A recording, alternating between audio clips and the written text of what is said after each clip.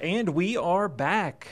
It is Season 3, Episode 1 of the podcast with Athletic Director of your Rice Owls, Dr. Joe Karlgaard. I am voice of your Rice Owls, J.P. Heath, ready to get going for year 8 behind the mic full time. And sort of where we left off was talking about how fun these podcasts have been. And so I lead off with a similar note of how fun these podcasts will continue to be. We've got another great guest. We have Dean of Undergraduates, Bridget Gorman, joining us here on the extravaganza today. And then we'll take your traditional Q&A salvos at Joe Karlgaard, and he'll answer those in his smooth fashion as always. But you can always email us, riceathletics@rice.edu. The first question is a random one, but I see you're wearing your College World Series shirt. I was wondering what you did over the summer outside of the job duties with the search committee, but how the Karlgaard family spend some of their downtime since we last talked. Well, congratulations on 8 years with the Rice Owls, JP. Happy to see you back in this role again this year. And you're the first person who's ever called me smooth. I've heard slick from time to time, but never smooth. No, I'm just kidding. Our summer was great, largely spent in the city of Houston. We did get to Maui for about 8 days, end of June, first part of July. And then all 3 of my boys celebrated birthdays this summer, so we spent some time, watching Toy Story 4 and unwrapping presents and all that good stuff. But it's a good, restful summer. Happy to be back in the saddle again for what amounts to my 7th season for all these sports. And I know if we went back to last year's at this time, we'd be repeating ourselves, but just you hit the ground running. Let's first start out on the pitch, and not only what I know we talked about it in last season's podcast with the hiring of Brian Lee, but just the positivity after the first 2 games and just the road win, getting on the home pitch. It had to have been very pleasurable at the time recording this. Owls 2-0. Yeah, we've gotten off to a terrific start. As we have in seasons past. I mean, we have a really good program. But I think the fan attendance at our home match against the University of Houston was really felt and welcomed by our student athletes, led to a 3-0 win. I think Coach Lee has done a fantastic job in assembling a staff and, taking his, putting his own touch on the program.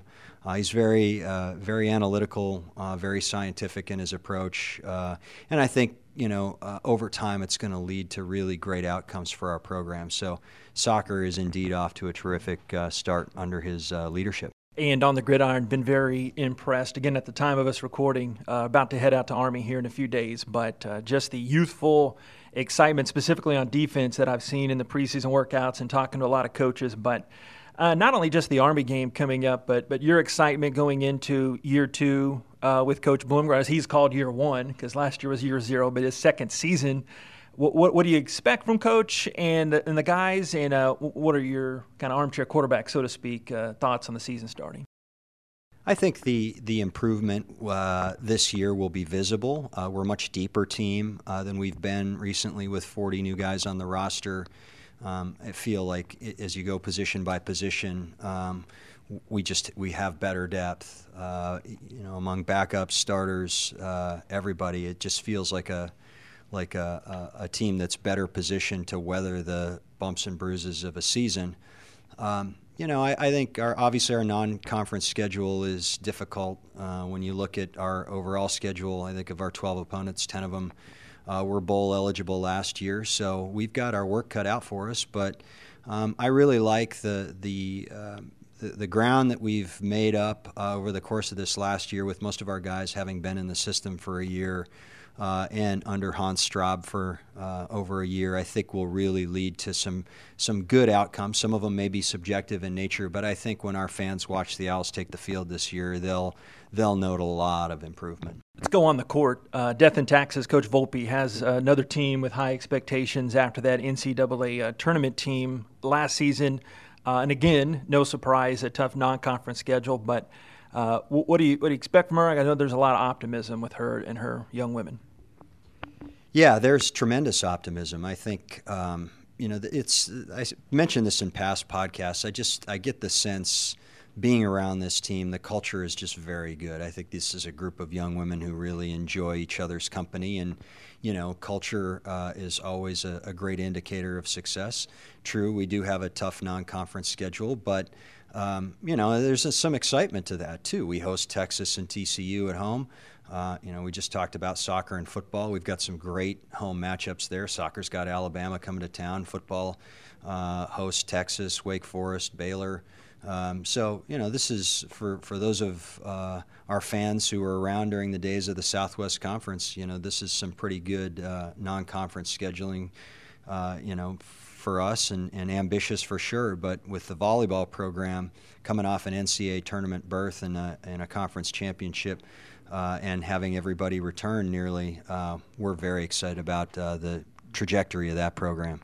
And also really excited about men's, women's cross country in the preseason polls. Women picked to finish second, men picked to finish fourth.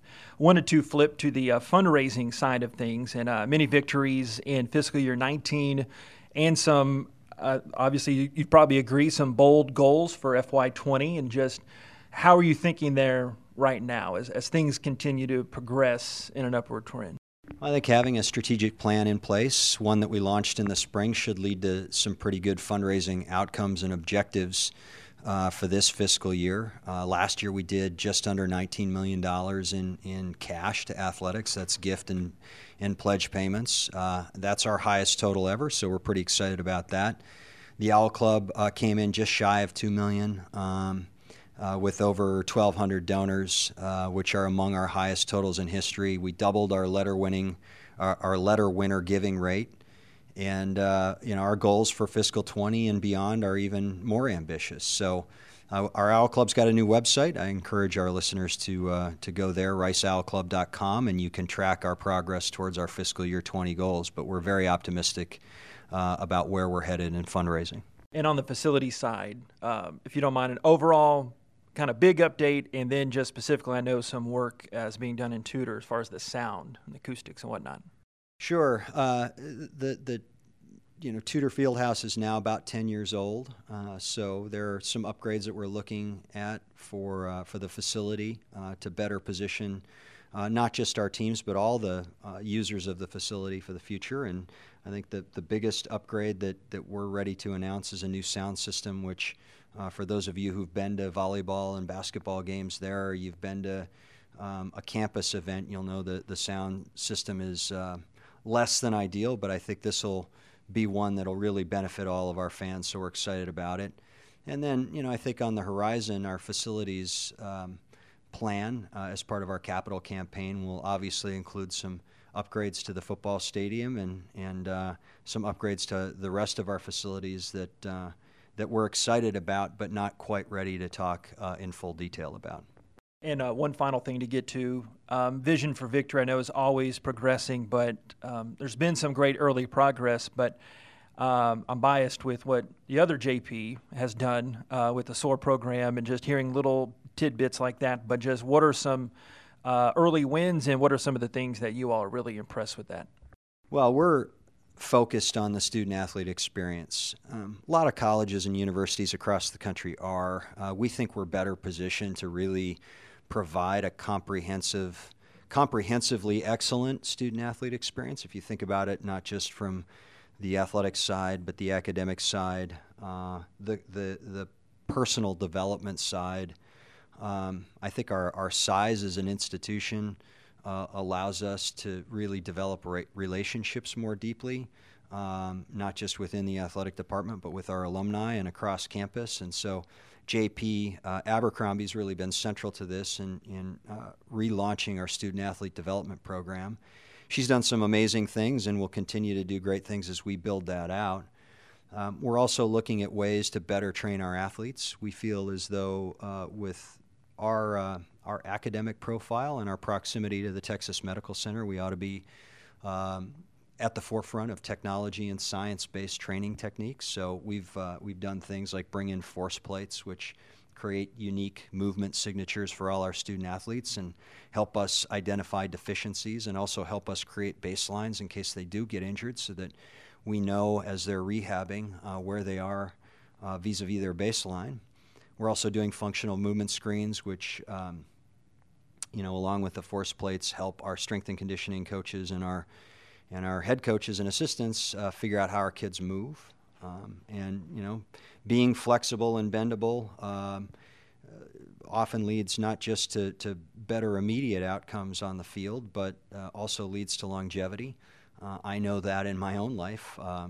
As I get older, I tend to get a little bit less flexible, and so we're working hard on that to try and make sure that our kids have the best from a science and technology standpoint so that they can reach their full potential as student athletes. Stay tuned. A lot more still coming up on the podcast. Joe chats with Dean of Undergraduate Students, Bridget Gorman, coming up next. Stay tuned on the podcast.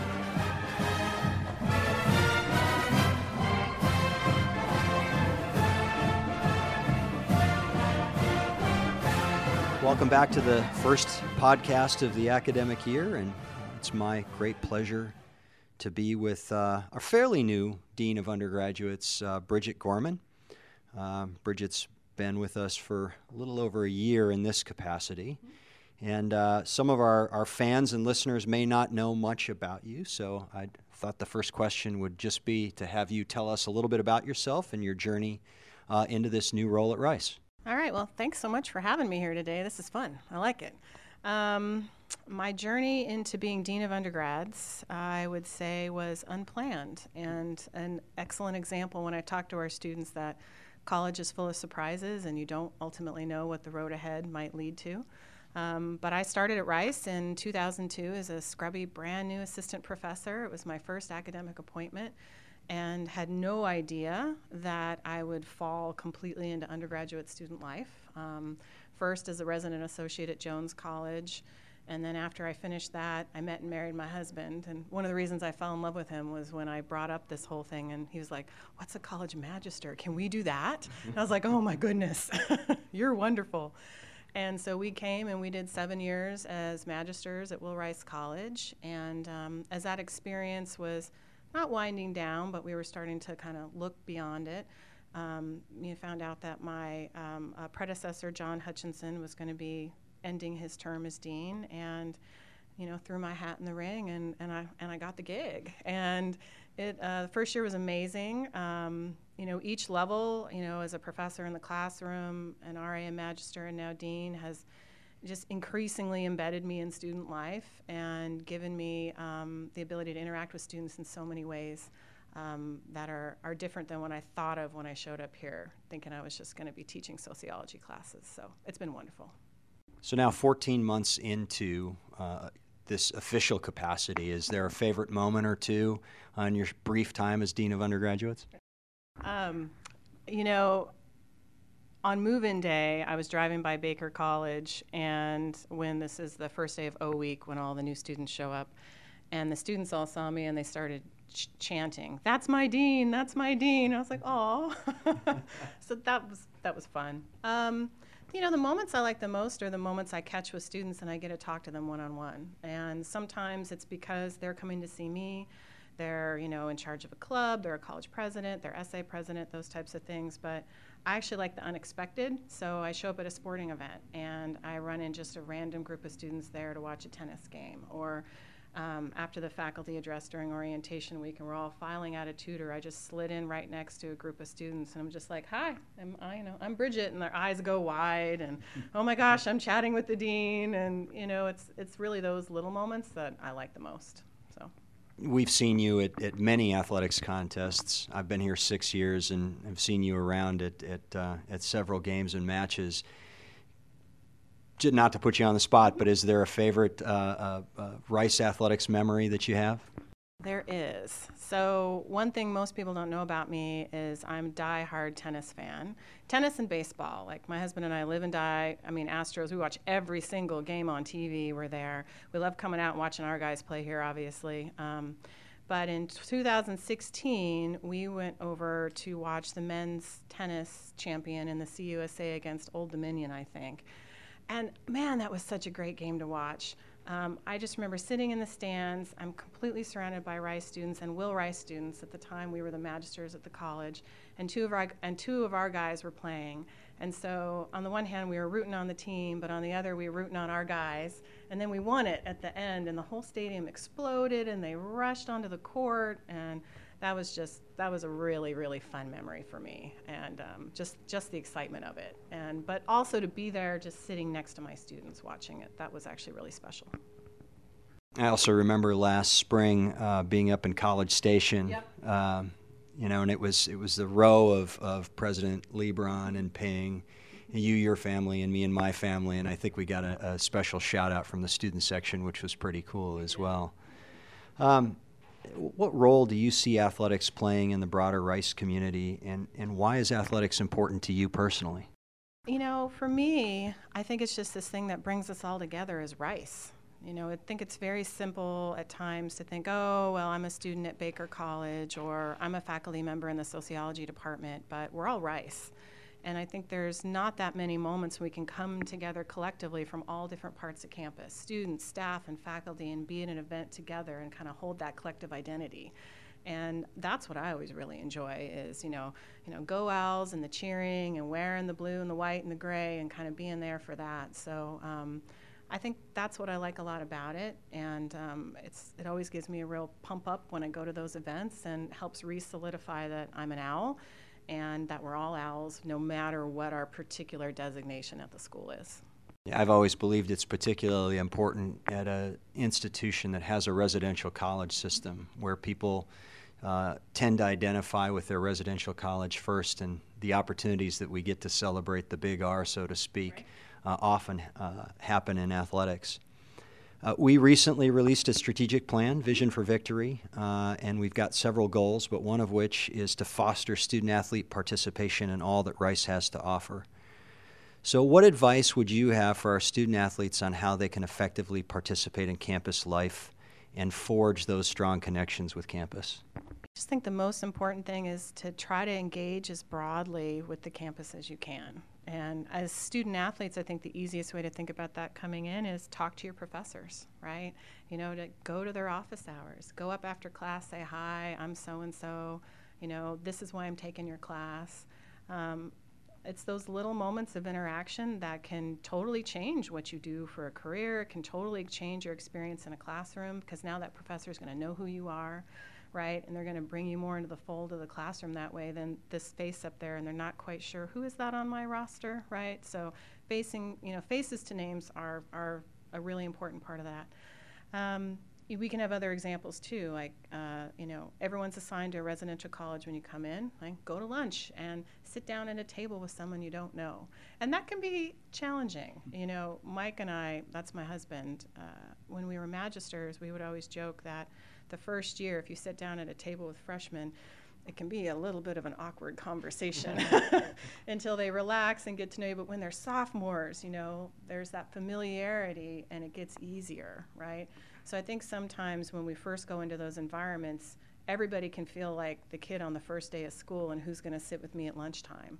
But if you just keep going and then people know who you are, it can be amazing what can happen in those spaces. And so I guess maybe the commonality between that advice and the professors is just talk to people and engage with the people that you run into. I actually read this study the other day that was talking about if you talk to a stranger once every day, it has a strong association with happiness, right? And that we get a boost when we engage in these random conversations and not just talk to the people that we know. And so, I don't know, it opens up the unpredictable, and I guess maybe that's a theme a little bit of what I've been saying here today, but I don't think college should be this thing where you come in and this is exactly what I'm going to do and this is the path I'm going to walk down, because so many of us, that's not what happened to us. And I'm forever grateful that the unexpected swooped me into a career that has just been deeply satisfying, and it's what I want for every single one of my students.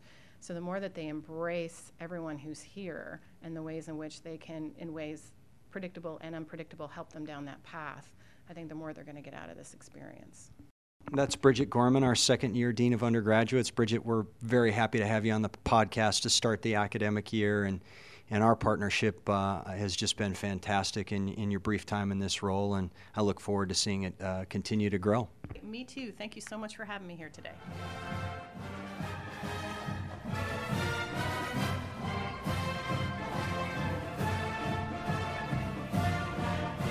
Back on the podcast, wonderful hearing and just meeting for the first time Dean Gorman. And just one thing that I did not know about her is just her fandom of the Owls. Obviously, everybody on campus, but she is a very devoted follower of the blue and gray.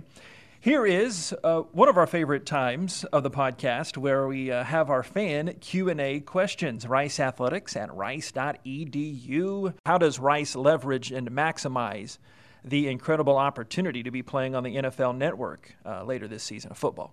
Well, I think that the most important thing about the NFL Network is its distribution, its linear distribution. It's among the most distributed cable sports networks out there. I think perhaps just behind ESPN. So we'll be on in a lot of homes, and I think that's important. Also, we're currently Conference USA is the only conference to be featured on the NFL Network. So certainly for those who browse the network from time to time, we're hoping that we create some good sidewalk traffic to watch us play North Texas on the network this year. You know, the most obvious answer to this question is that we win throughout the season and that North Texas wins throughout the season, so that when the game comes, because it is in November, that we're both in a position to either compete for conference championship or to go to bowl games, and that hopefully will generate interest. I think in the long term, we're continuing to think about how we partner with the NFL and the NFL Network to do perhaps some features on our schools and on our teams. There's some good relationships between the conference office and the NFL that I think could play out in some very positive ways for us in the future too. But you know, I hope we're both in a position where it's a good competitive game that generates some good national interest. Question 2, some of the best athletic contests and best attended at Rice have been with the service academy teams. Do you have plans to continue that tradition beyond this current schedule? The easiest way for us to schedule the service academies historically has been in football. Until recently, Navy was independent in football. Army still is independent, so they're have been looking to fill out 12-game schedules. And they like to play, as we do, like-minded academic institutions. Since Navy joined the American, it's been more difficult to schedule them out of conference because they're in the west half of the American Conference, so they get a trip to Texas every year, either playing SMU or Houston. So they don't have that burning desire to get to Texas like they used to. We have our series at Army extended into the near future. I don't recall off the top of my head exactly how long, but we will be playing those games. And then, Air Force obviously is in the Mountain West, and so they don't have as many opportunities in their scheduling in football as Army does. The other thing is that in the other sports, these schools are all in leagues. So, Navy and Army are in the Patriot League, and Air Force is obviously in the Mountain West. So it's a little less. There's fewer opportunities in the other sports. I do agree that they're among our best contests, seem to generate a lot of interest, and so we continue to have conversations with them. Most of our sports are scheduled on a year-by-year basis, with the exception of football, where you have to get a little bit ahead of it. And in football, as I mentioned, we do have Army in the next at least 2 or 3 years on the schedule. Yeah, it almost seems like a conference game, the number of times that we've played them here the last few years. Question 3 on the fan Q&A. I'm glad to see we're playing a home football game against Texas this year. Can you talk about why we're playing it at NRG versus Rice Stadium? Yeah, this is a popular question that I get in various circles, and I think the answer to it is that it's difficult for us to schedule the quote-unquote Power 5 institutions to home-and-home contests in Rice Stadium. Even the games that we're playing this year were contracted several years ago. It's easier for us to schedule games against teams that maybe don't have as large a fan base as UT or A&M or LSU do, and so when they play us, they're really interested in playing us in a larger stadium where they can sell more of their tickets, and NRG provides us with that. Financially, it's a more lucrative situation than it would be in Rice Stadium. But I feel like we're one of the outliers in the group of five, among the group of 5 schools that can actually get these games as home games for us. And it is a home game for us. We're ticketing the game. We own the television rights for us.